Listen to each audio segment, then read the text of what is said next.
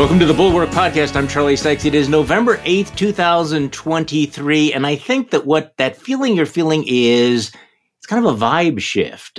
We had all of these grim, scary polls earlier this week that sort of suggested the Democrats were about to go into another dark night of the soul.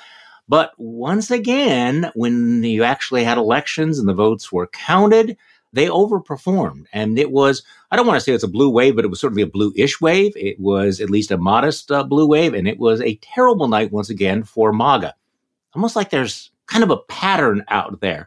We have a much more detailed breakdown in my Morning Shots newsletter. There's a lot of punditry this morning.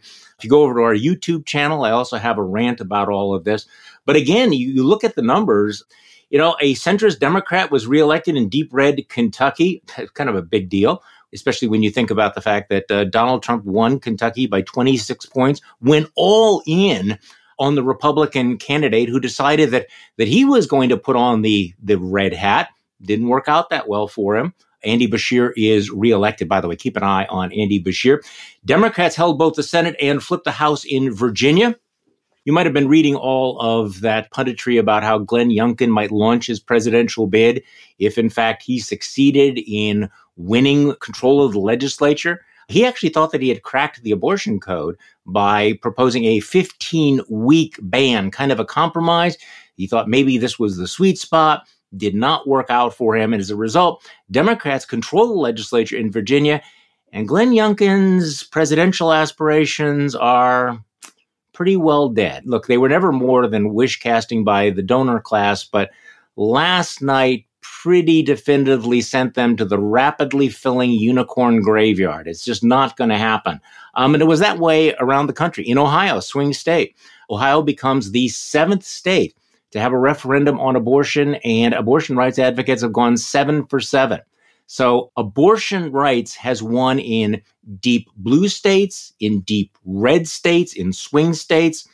I mean, it's almost like there's a pattern here. And in Ohio, like the other states, the vote was not particularly close. So, I mean, you look at the record where this has been on the ballot. It's been on the ballot in California, Vermont, no surprise, but also Michigan, Kansas, Kentucky, and Montana. And now you add Ohio to the list. And by the way, in Ohio, they also voted for free pot. Meanwhile, Moms for Liberty had a very, very bad night. You can read about that as well. And once again, Donald Trump's intervention in the race turns out not to be as effective as Republicans might have hoped. So when I talk about a vibe shift, think about where we were just a couple of days ago, including on this podcast. We're looking at that New York Times Siena poll, and it's like, holy shit, Donald Trump he's leading in all of these swing states. Donald Trump can win this election. He could still win this election.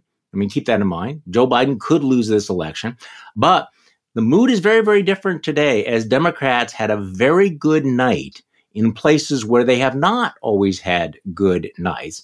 And I think that you're going to see, perhaps many of the narratives changing. So again, check out Morning Shots newsletter, check out our YouTube channel.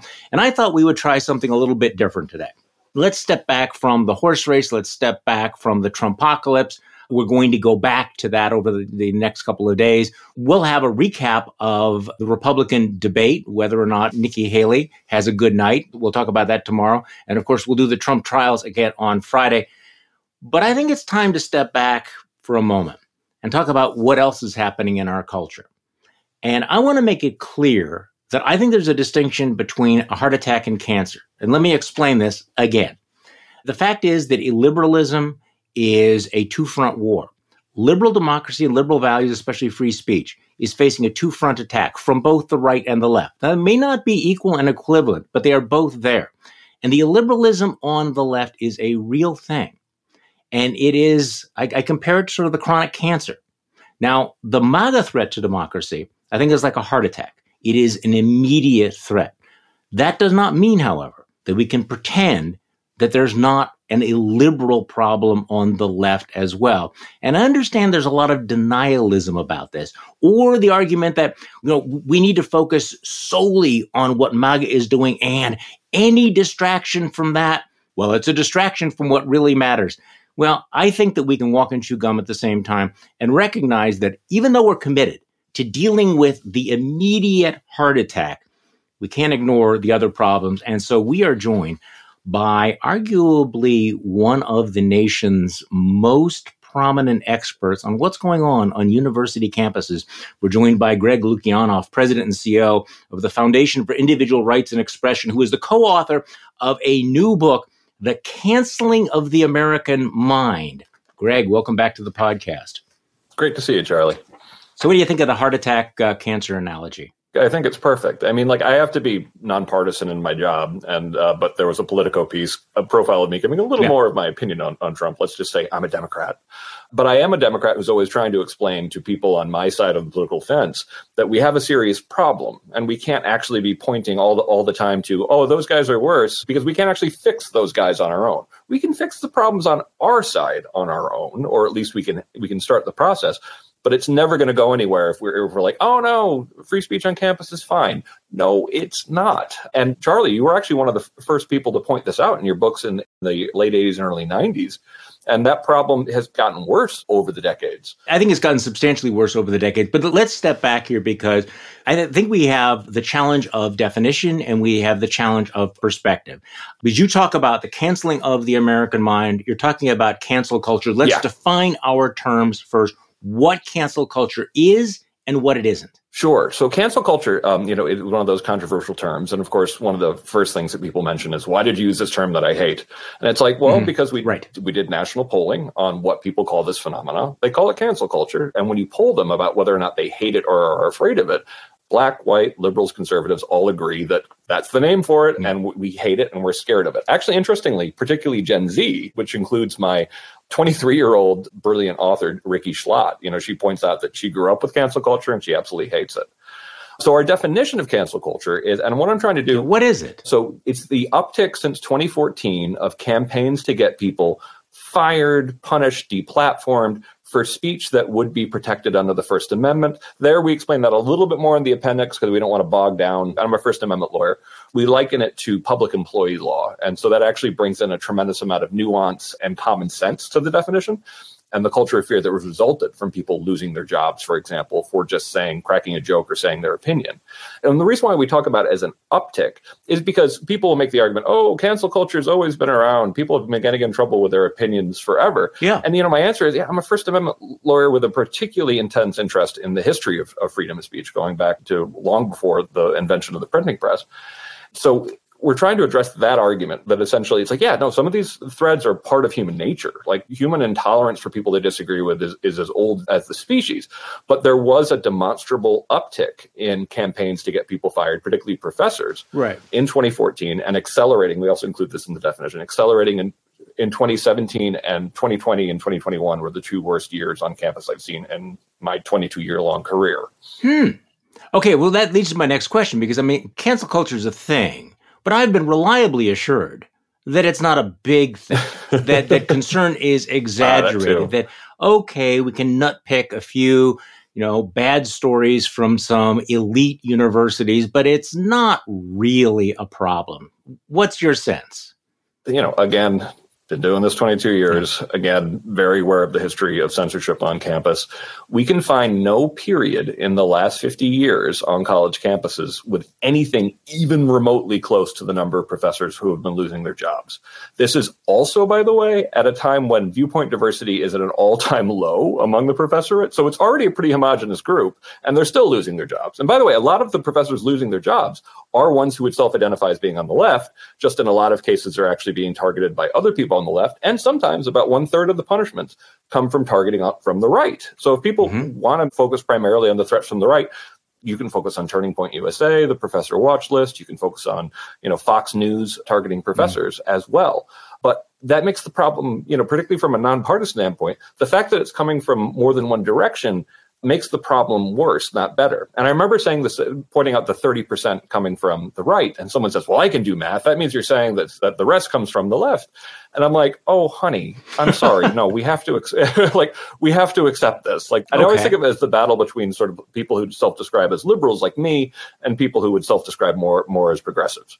Okay, but what about the argument that, yes, there is a thing as cancel culture. And yes, there's been an uptick on cancel culture, but many of those people deserve to be canceled.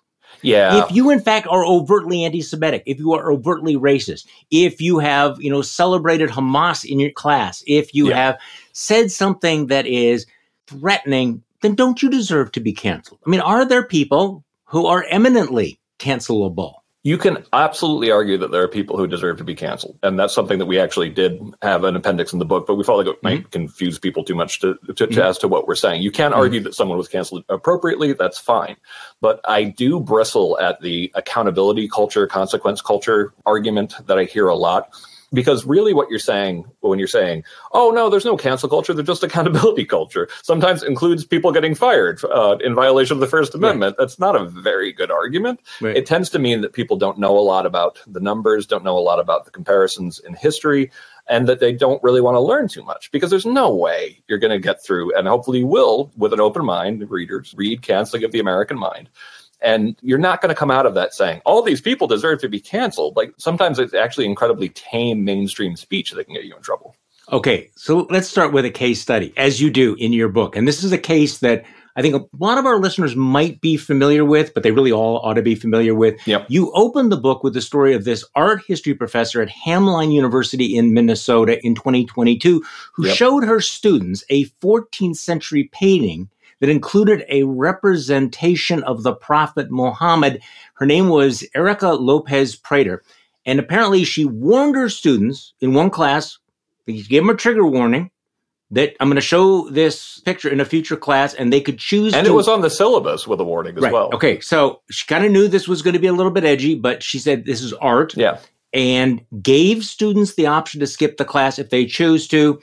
So the class comes up, she warns the students again, I'm going to show this painting. What happens? Tell me the story. Put it in the context of cancel culture. Sure, yeah. And this is something where, like, my British mother and Russian father kind of come into this sometimes, and I can find myself saying, Americans can be so parochial, because particularly on the left, there's this assumption that all Muslims hate any representation of the Prophet Muhammad, and it's deeply offensive to all of them. And that just shows kind of a poor knowledge of the Muslim world. One of the leading defenders of the Professor Prater, was Amna Khalid, making the point that I'm offended by this as a Muslim, because this is not a caricature of Muhammad. This is devotional art. It was commissioned by a Muslim prince and painted by a Muslim to show when Gabriel visited the prophet. And it's a classic. And partially, like, one of the things she was trying to... It's an art history class. It's an art history class, and she warned people multiple times. Okay. And even though she gave multiple warnings, she still lost her job over this, because it was assumed to be incredibly Islamophobic to actually publish this, which again shows that, like, that's not actually the opinion of the entire Muslim world, Americans. And what's disappointing about this case is we haven't been able to get Professor Prater's job back. Oh, really? One good thing, and my organization is the Foundation for Individual Rights and Expression, and we defended her and launched a whole campaign defending her academic freedom. And in a sense, we failed. The university president has said that she is going to step down early, which I don't think is a coincidence.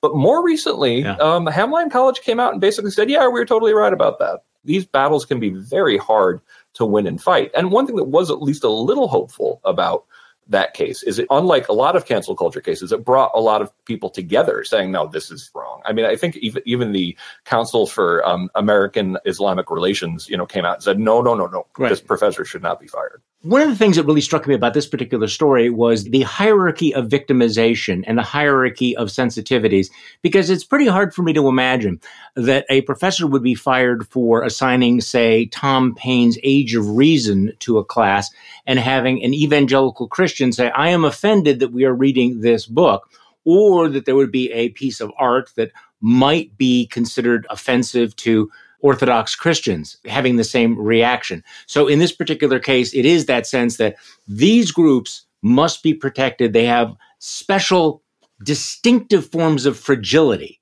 that require us to override artistic freedom, academic freedom, free speech, all of that.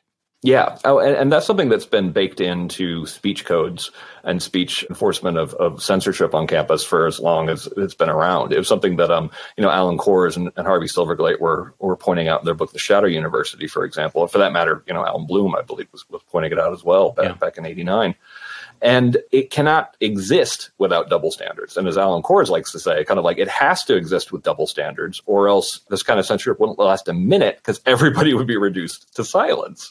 So the double standards are baked in, and you'll see a lot of the argumentation coming from campuses, particularly as it relates to, I like Tim Urban's term, social justice fundamentalism, is that a lot of it is trying to say, no, actually singling people out in double standards are actually fine in the name of social justice.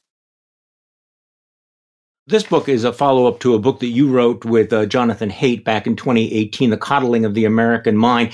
And I remember how much of the reaction to that was that the whole idea is that cancel culture is a myth to the people on the left. It is interesting that there's a lot of people that cling to this, but right now we're living through this firestorm on campus over Israel and Hamas. So tell me where you come down on some of those fights, because some of those lines seem to be a little bit blurry. Sure. Yeah, no. The book had the misfortune of coming out right around the time of the horrific Hamas attacks, which meant that it was pretty hard to actually, get on TV to talk about it, rightfully so, because something much more horrible was going on in the world. So what have we seen at FIRE since October 7th? Well, first of all, universities sometimes issued 4 statements, on the attacks, but, because they felt like they never got one right to make both off-campus and on-campus constituencies happy, which is impossible to do. And we are seeing an uptick, and this is awful. We are seeing an uptick in cases of unprotected speech. At Cornell, very clear death threats. That's not protected. And I actually am very much a hawk on no. Punish true threats. That actually, otherwise people think that that's protected by speech, and that gives free speech a bad name. We're seeing, situations where they easily could punish students, like the thing that happened at Cooper Union, when the students were locked into the library and people were banging on the doors for them. We're seeing situations that involve assault. Some of the videos we're seeing are people grabbing, protesters, and like, no, that's not okay. And there is an assumption by the media that I'm running into that I find almost kind of funny. They assume that this must mean a huge uptick in cases that we're seeing at FIRE, pro-Palestinian speech being shut down. And I have to give a nuanced answer on here because I'm like, okay, I want to say we're not seeing a big uptick in cases this year. But here's the thing, because the normal year is terrible now. Like the situation normal for free speech for the last 6 years on campus has been sufficiently terrible that although we are seeing an uptick in cases, we are seeing an uptick in pro-Palestinian. We're not seeing an uptick in overall cases at all, because a normal year is very bad at this point. The biggest thing that's going on, though, nationally, because I know your viewers will be familiar with this, and FIRE has already sent letters on both and is fighting in both cases, is Ron DeSantis saying that Students for Justice in Palestine needs to be de-recognized. And there's 2 offices of that affiliate with the national, and that would affect them. And then Brandeis University, which is a private university, but it does promise freedom of speech and association, de-recognizing Students for Justice in Palestine. And the argument there, which is a better argument than just saying you don't like their opinion, is that they are materially supporting terrorism. And, you don't have to have your lawyer hat on to say, that's an incredibly serious allegation to make. And by the way, if you had the goods on them for actual legal definition of material support for terrorism, you'd be arresting them because that's a felony. And one of the things that the DeSantis administration pointed to was hortatory language from the National saying, consider yourself part of the pro-Palestinian resistance. And it's like, no, that is not material support for, sending money, sending arms, like that kind of stuff is. So unless and until they produce evidence of this very serious allegation, we're going to be absolutely fighting to keep, Students for Justice in Palestine recognized at state schools and in places like Brandeis. So what's so interesting about that particular story is it highlights the hypocrisy of some of this debate because, Ron DeSantis and others have been very vocal in fighting against wokeness, fighting against the cancel culture, free speech. We are advocates of free speech. But in the case you just cited, he is using the power of the state to punish a private organization for speech. So you have people like Ron DeSantis and people on the right who have really, wrapped themselves in the cloak of free expression, who have shown themselves very, very willing to use the power of the state to punish and to exile groups like this from public universities.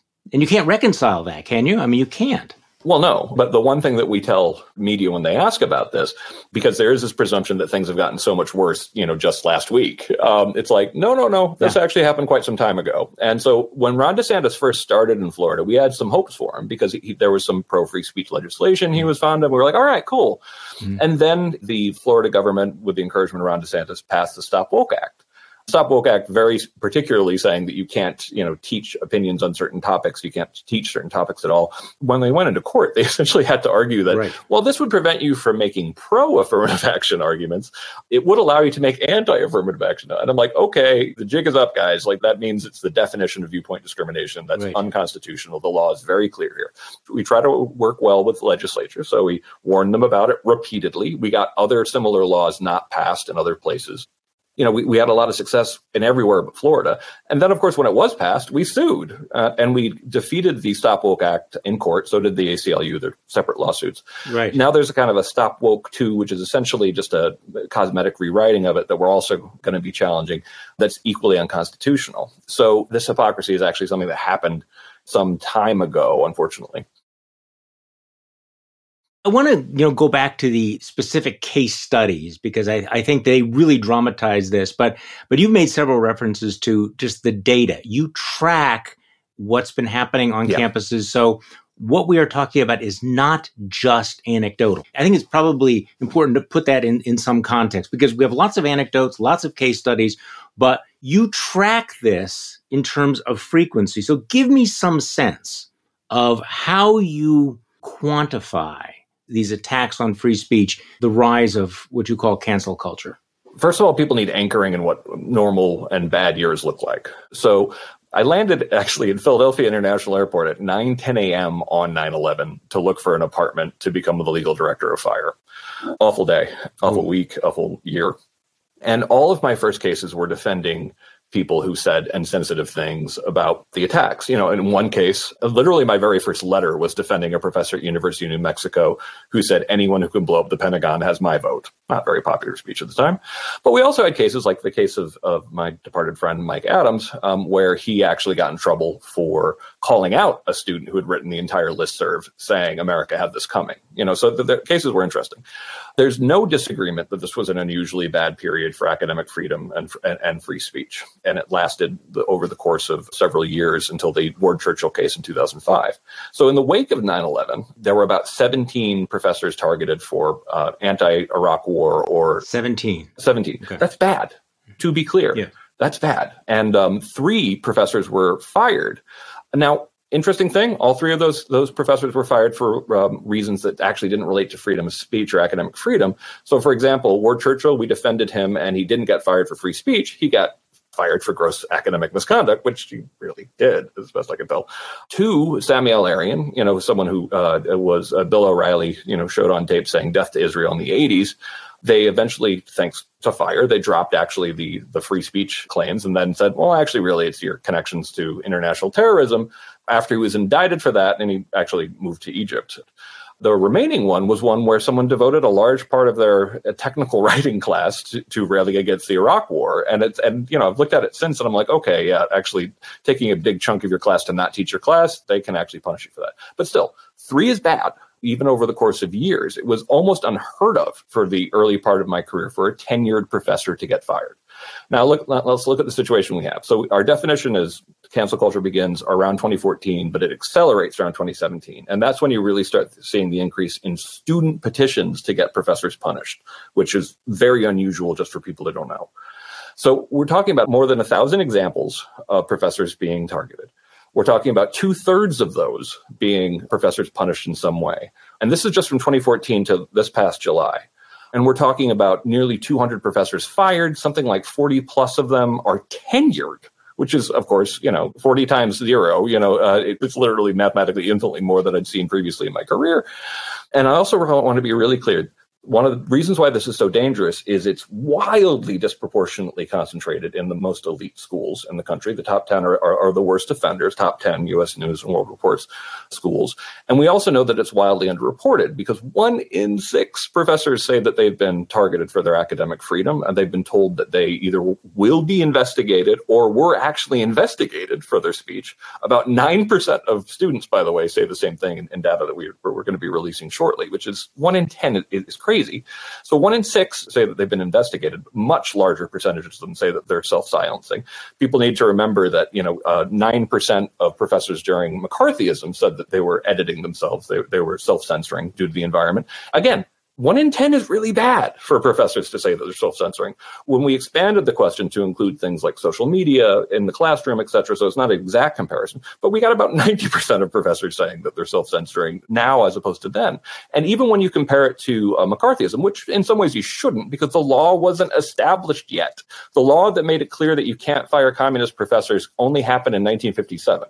Prior to that, people were arguing, deans and presidents were arguing, these guys are doctrinaire, they're set in their ways, they're radical, we can get rid of them, right? And then, of course, it was only in 57 at the very end of McCarthyism that they said, no, actually, you can't just fire them on the basis of viewpoint. So what happened in 2014? You've mentioned that the big uptick. So what do you attribute that to? I mean, again, this impulse, the intolerance has been around for a long time.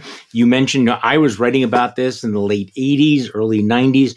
So what was the critical mass that exploded in 2014 on? Well, in some ways, it's good to read Coddling of the American Mind and Canceling of the American Mind together. Or it's helpful to have read Coddling because in that one we do more of a social science. That. Selling 2 books at once. That was good. That was. I give you extra points. You get points for that. And buying Unlearning Liberty and Freedom from Speech. It's a foursome. Okay. Anyway, so Coddling the American Mind spends more time on figuring out how this happened, and we actually give a scholarly 6 causal threads to why the young people hitting campus around 2014 were so different than other generations. And that's one of the reasons why it's so great to write the follow-up with someone who is actually Gen Z. In the simplest sense, what is cancel culture following? Cancel culture is following Gen Z. When I mentioned when we're in interviews about 2014 being this year that the world met cancel culture, Ricky Schlott, points out, it's like, well, I grew up with this junior high school way of figuring out ways to defeat your enemies at whatever cost using the kind of tactics that we call in the book rhetorical fortresses. We go a lot into the way we argue and how we can argue better in the book. But as far as like the single thing that changed everything and that people are tired of hearing it, but they should understand that, the printing press brought millions of people into the global conversation and led to the religious wars and witch trials upticking.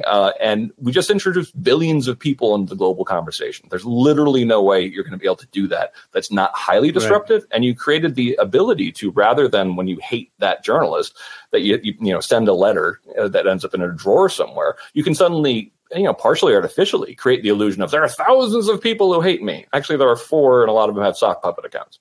So cancel culture was something that the instincts were there, but it wasn't really possible to have it on this kind of scale until social media was pervasive enough.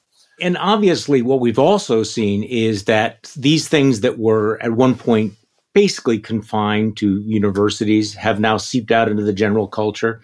So in answer to the obvious question, why should we care about this? Is this a big deal? Well, we're seeing it playing out in corporate America. We're seeing it play out in newsrooms. We've seen how it plays out on the New York Times Slack channels, all of this, right? I mean, what you're describing is not just an academic issue. It is not just happening to professors, is it? It absolutely isn't. And we spend a lot of the book talking about publishing, journalism, psychotherapy was the one that depressed me the most, in medicine and comedy, et cetera. Comedy is actually the one where it's having the fighting back has been the most successful, which makes sense. And one thing that I really want people to understand is you should be concerned about cancel culture because, it allows for a certain kind of cruelty to sort of make an example of someone, oftentimes for saying perfectly protected things, oftentimes even relatively mainstream things, to ruin their lives in the idea of kind of like there's some abstract social justice good that I'm doing. But there's something much more profound, a harm of cancel culture. And that's that it undermines people's faith in expertise. And this is how it does it. well, I always make the point, people aren't stupid. And when they see a situation like Carol Hooven at Harvard, Carol Hooven, wonderful, absolutely brilliant scholar. She wrote a book called Testosterone, called T, talking about the role of testosterone in development. She's an evolutionary biologist. And she went on an interview and she talked about how we should be kind to trans people. We should use their pronouns. We should do everything I can to be compassionate, but we can't ignore that biological sex is real. And that essentially, testosterone plays a role. And immediately at Harvard, she was at Harvard, a DEI administrator, objects to this. Next thing you know, students are refusing to work her class. There's a petition against her, just like at all these other schools, which oftentimes are collaborations between administrators and students. And she has since left. And we don't even actually count her as a full-on cancellation because she just got so depressed and demoralized. She left. We count it as a cancellation attempt. Now, that's sad. That's really bad. But there's something much more important happened here. The public looks at that and they go, okay, so someone tries to argue that biological sex is real and they lose their career and go through hell. When Scientific American comes up and says, actually, biological sex is a spectrum, they're not going to believe you because they're going to say to themselves, oh, but the last person who said differently was canceled. And that's if it only happens once. When you're talking about, more than 1,000 examples of it, it really undermines faith and expertise because they think people aren't being objective or honest because they're too damn scared. What is the most dangerous thing to say on campus today? Is it about gender? Is it about race? What is the taboo idea now that is likely to get you canceled? Yeah, no, it's interesting looking at the data that we have. There is an assumption, particularly among pro-Palestinian speakers, that the easiest way to get yourself in trouble on campus is saying something pro-Palestinian. It is a case that we see pretty often, but it's not anywhere close to say what we see. And by the way, actually, people get in trouble for saying pro-Zionist things as well. Yeah. From the data of what we're seeing professors getting in trouble for, race is still number one. Gender is number two. Israeli Palestine is actually surprisingly, I think it's maybe 7th or 8th or something like that. So going back to the data, you had a survey where you basically asked people, what would you allow a speaker to say? Yeah. For example, what depressing. Percentage of students would allow a speaker to say that transgender people have a mental disorder, or that abortion should be completely illegal, or that Black Lives Matter is a hate group? On the flip side, the Second Amendment should be repealed so that guns can be confiscated, or that religious liberty is used as an excuse to discriminate against gays and lesbians. And if I'm reading this correctly, among liberal college students, only 16% believe that a speaker should be allowed on campus who is anti-trans. Only 32% of left-wing students would think that a speaker should be able to espouse pro-life points of view. In fact, I'm looking at this, all respondents, only 29% of college students think that a speaker should be allowed on campus if they are anti-trans. So these numbers are rather extraordinary in terms of the intolerance. Yeah, and to be clear, you see this, among the right-leaning students as well. It's just not nearly as bad. That there are surprising numbers of people who are more conservative saying that these speakers shouldn't be invited, but on the left, it's decidedly worse. And this is one of those things where, I refer to this in the book as the slow motion train wreck. Back when I was interning at the ACLU back in '99, I could see that there was a both intentional and both sort of naturally occurring effort afoot to sort of change the political valence of freedom of speech so that instead of being like part of the sacred beliefs of someone on the left, like I grew up with, and one of the reasons why I ended up as a First Amendment lawyer, that it was becoming more problematized, and this especially weird argument that freedom of speech is the argument of the powerful against the weak. And it's like, no, you don't need that makes literally no sense. Like in a democracy, you don't need a special protection for the majority. In any society, you don't need any protection for the rich and the powerful. You really only need a special protection for people who are either in the numerical minority of opinion that are unpopular in general, or unpopular with the ruling class, which unfortunately it does sound like a Marxist, but there is a real thing. And the ideology has been turned on its head on campus. And I could see this when I started at Stanford in '97. And it was really, even back then, working at the ACLU, I got kind of criticized by my cause lawyering class for me and my best friend who were working at the ACLU. They were like, oh, that's very paternalistic. I'm like, protecting people's freedom of speech is paternalistic? So a lot of us First Amendment and free speech people have been seeing this change coming. We've done everything in our power to try to prevent it. And unfortunately, we lost. Well, also, when you begin talking about speech in terms of violence and harm, that speech is a harm, and that if this person is allowed to be in that room saying these words, that it makes me feel unsafe. So let's just talk about what's cancel culture and when is it justifiable. Stories in the news today involving the fallout from Gaza. Your organization has jumped headfirst into this, some of these campus conflicts. Let's talk about this NYU law student, Rena Workman, who wrote in a student bulletin that Israel bore full responsibility for the attack on October 7th. I mean, this got a lot of attention. New York Times reported that she wrote, "This regime, Israel, of state-sanctioned violence created the conditions that made resistance necessary. I will not condemn Palestinian resistance," by which people read Hamas. That same day, major law firm Winston & Strawn withdrew its offer of employment from her. Was that cancel culture? And don't they have the right to do that? So it's one of these things where I got to explain the difference between law and culture. And essentially, does Winston Strong have the right to do this as its freedom of association? I want to be 100% clear. Yes, they do. And we would fight for their freedom of association to do this. However, we're trying to warn people more about private censorship, things that aren't bound by the First Amendment, and make an argument for free speech culture. And what we would like to see is a world in which people, when they're making these kind of decisions, pause to consider old-fashioned idioms like everyone's entitled to their opinion, to each their own, all of these kind of ideas that were very popular in idioms. I'm not a lawyer. I'm not a law firm, okay? Yep. But if I was about to hire this person, Rena Workman, and I read that she wrote that, I would say, I'm a free speech guy. I'm with you on this. I don't want her in my office. I don't want her to be associated with her.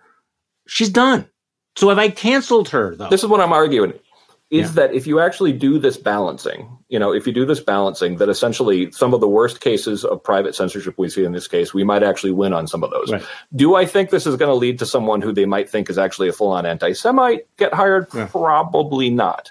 But in terms of this being cancel culture, this would, partially since we make an analogy to public employee law, the question is whether or not public employees would fire somebody for that or withdraw an offer. And so the case law is a little, I think it counts as cancel culture in this case, and I think it's troubling, but it's the kind of thing that is that going to be enough to overcome Winston Strawn not wanting to work with that person? Probably not, because they do have the right to make the final decision. So here's one that I find myself wrestling with. There's a couple of sites that I see on social media. I think one of them is Stop Anti-Semitism, and they have a lot of these videos of people who are going around and tearing down the pictures of the hostages. By the way, Rena Workman, my understanding is, and hopefully I'm correct on this, she was one of the people who tore down the posters as well, which is not a free speech issue. It's actually the opposite of free speech. Okay, because one of the defenses is, putting up the posters, free speech, tearing down the posters is also a political statement. Well, I hate that argument. It's just I do too. These are the same people who said, it's free speech to come in and shout down Kyle Duncan at Stanford. And it's like, no, that's silly. I don't think you even think that, to be honest. Like, I think that if a speaker you liked got shouted down, you'd be like, no, this is mob censorship. And of course it is. That's one of those arguments that I'm just kind of like, I don't believe you even believe this, the person who's making it. Is it cancel culture to be going around and videotaping people doing this and saying, help us identify them, knowing that the intention is to perhaps have them fired?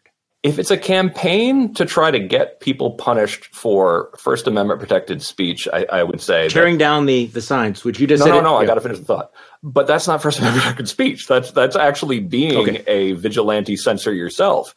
And meanwhile, one of the things that I always say in these caveats about cancel culture and how it relates to intolerance on campus is one, my preference, if someone signed, for example, the Harvard letter, and you otherwise extended an offer to them, and you thought that was completely irresponsible to say something entirely blaming Israel back when the horrific attacks were still going on, that you should at least give them the chance to, defend themselves. Because in a lot of cases, by the way, it actually turns out that they didn't even know about this particular letter going out. And a lot of people are like, no, that doesn't actually represent what I think. But I do make the caveat that a major problem in corporations is that they've been hiring too readily from elite higher education, and there's a good chance they're actually going to end up with a chancellor, someone who shows up and says, you know what, I think actually this entire organization needs to be, pro-Palestinian / pro-Hamas. And by the way, your IT director who seems vaguely Trumpy needs to go because that's regressive. I do caution organizations, one of the things they should be doing, particularly if they're hiring from elite education, is make sure that they're not actually hiring people who will harm the organization itself by actually demanding that it make statements on a lot of things it doesn't want to, or for that matter, can't work with people they disagree with. So what role do DEI bureaucracies play in all of this? This is diversity, equity, and inclusion. This has been a big hot button issue, massive growth. You've tracked the growth of this, but at the same time, we're also having not just the growth of DEI bureaucracies, but the use of these sort of DEI pledges that professors have to sign, committing themselves to certain ideological agendas and using that to weed out anybody who is perhaps not politically attuned. So how does that relate to this? Well, if you read nothing else in Canceling the American Mind, we have a chapter called The Conformity Gauntlet, where we talk about research on this. I think at a stage where viewpoint diversity is lower than it's ever been, and professors are being canceled at a rate that we haven't seen at any point even close to it in the last 50 years since the law was established, the idea that you would also add on top of that a political litmus test it seems completely crazy. Now, I think that most of your listeners will get kind of like, asking people about their personal commitments to diversity, equity, and inclusion can't not be a political litmus test. But if you're skeptical, we also have a scholar who now works for FIRE, but was doing this before he joined FIRE, called Nate Honeycutt, who did an experiment. He basically did 5 versions of DEI statements. One, you could describe as woke. Well, I prefer social justice fundamentalism, basically saying all the right things. Then several others that included things like socioeconomic diversity, like doing a DEI statement that actually pointed out that the thing most missing in higher ed are more working class and poor people, which I totally agree with, by the way.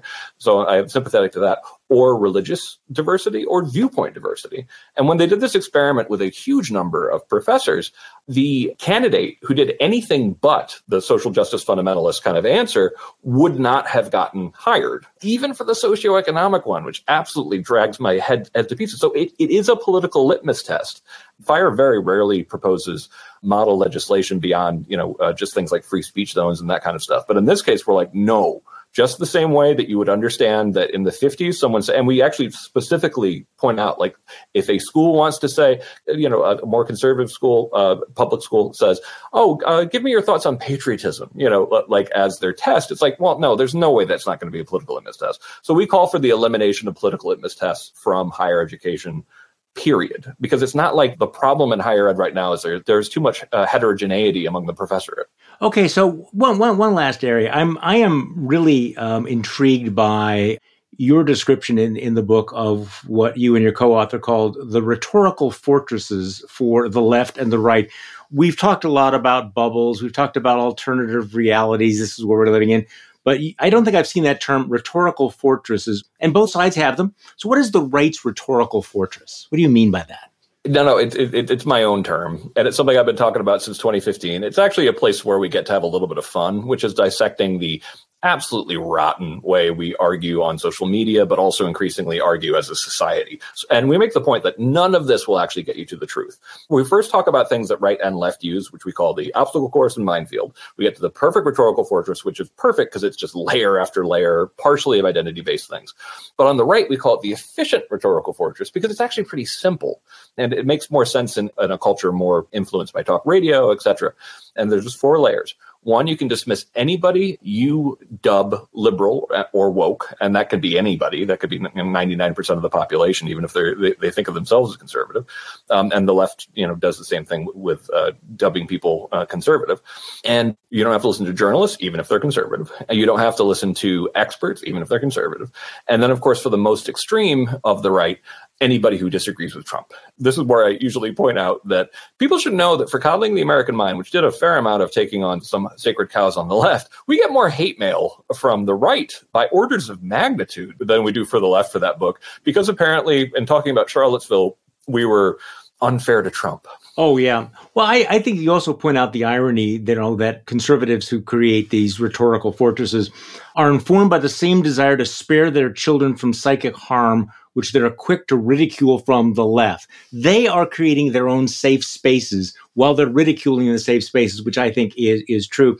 So one of the points that you make in the book is also that, there's no quick, easy answers to this, but it comes back to the need for parents in K-12 schools to raise and teach more resilient children.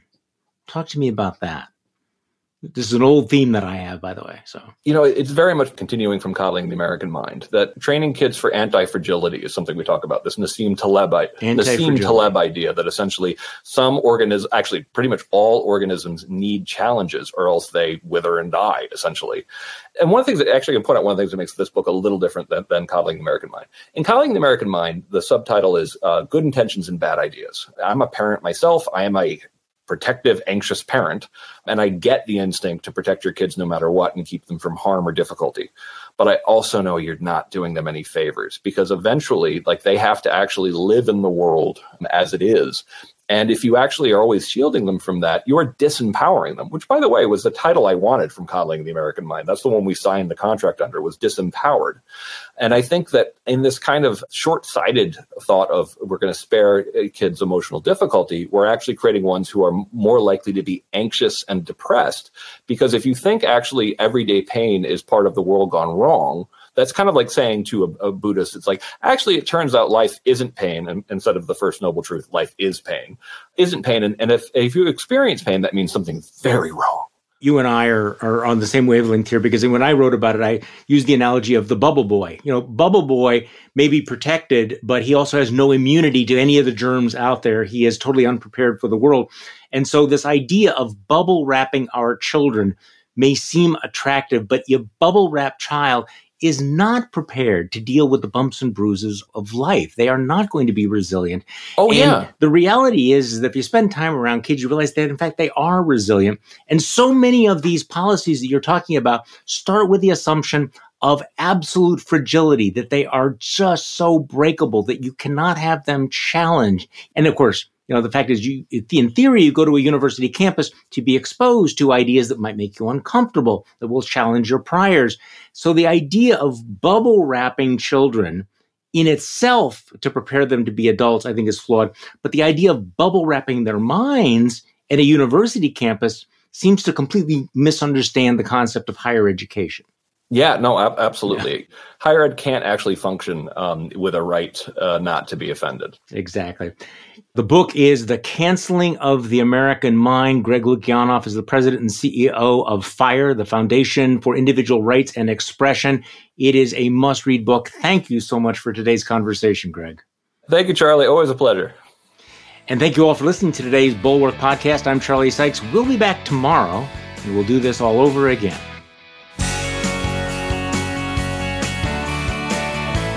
The Bulwark Podcast is produced by Katie Cooper and engineered and edited by Jason Brown.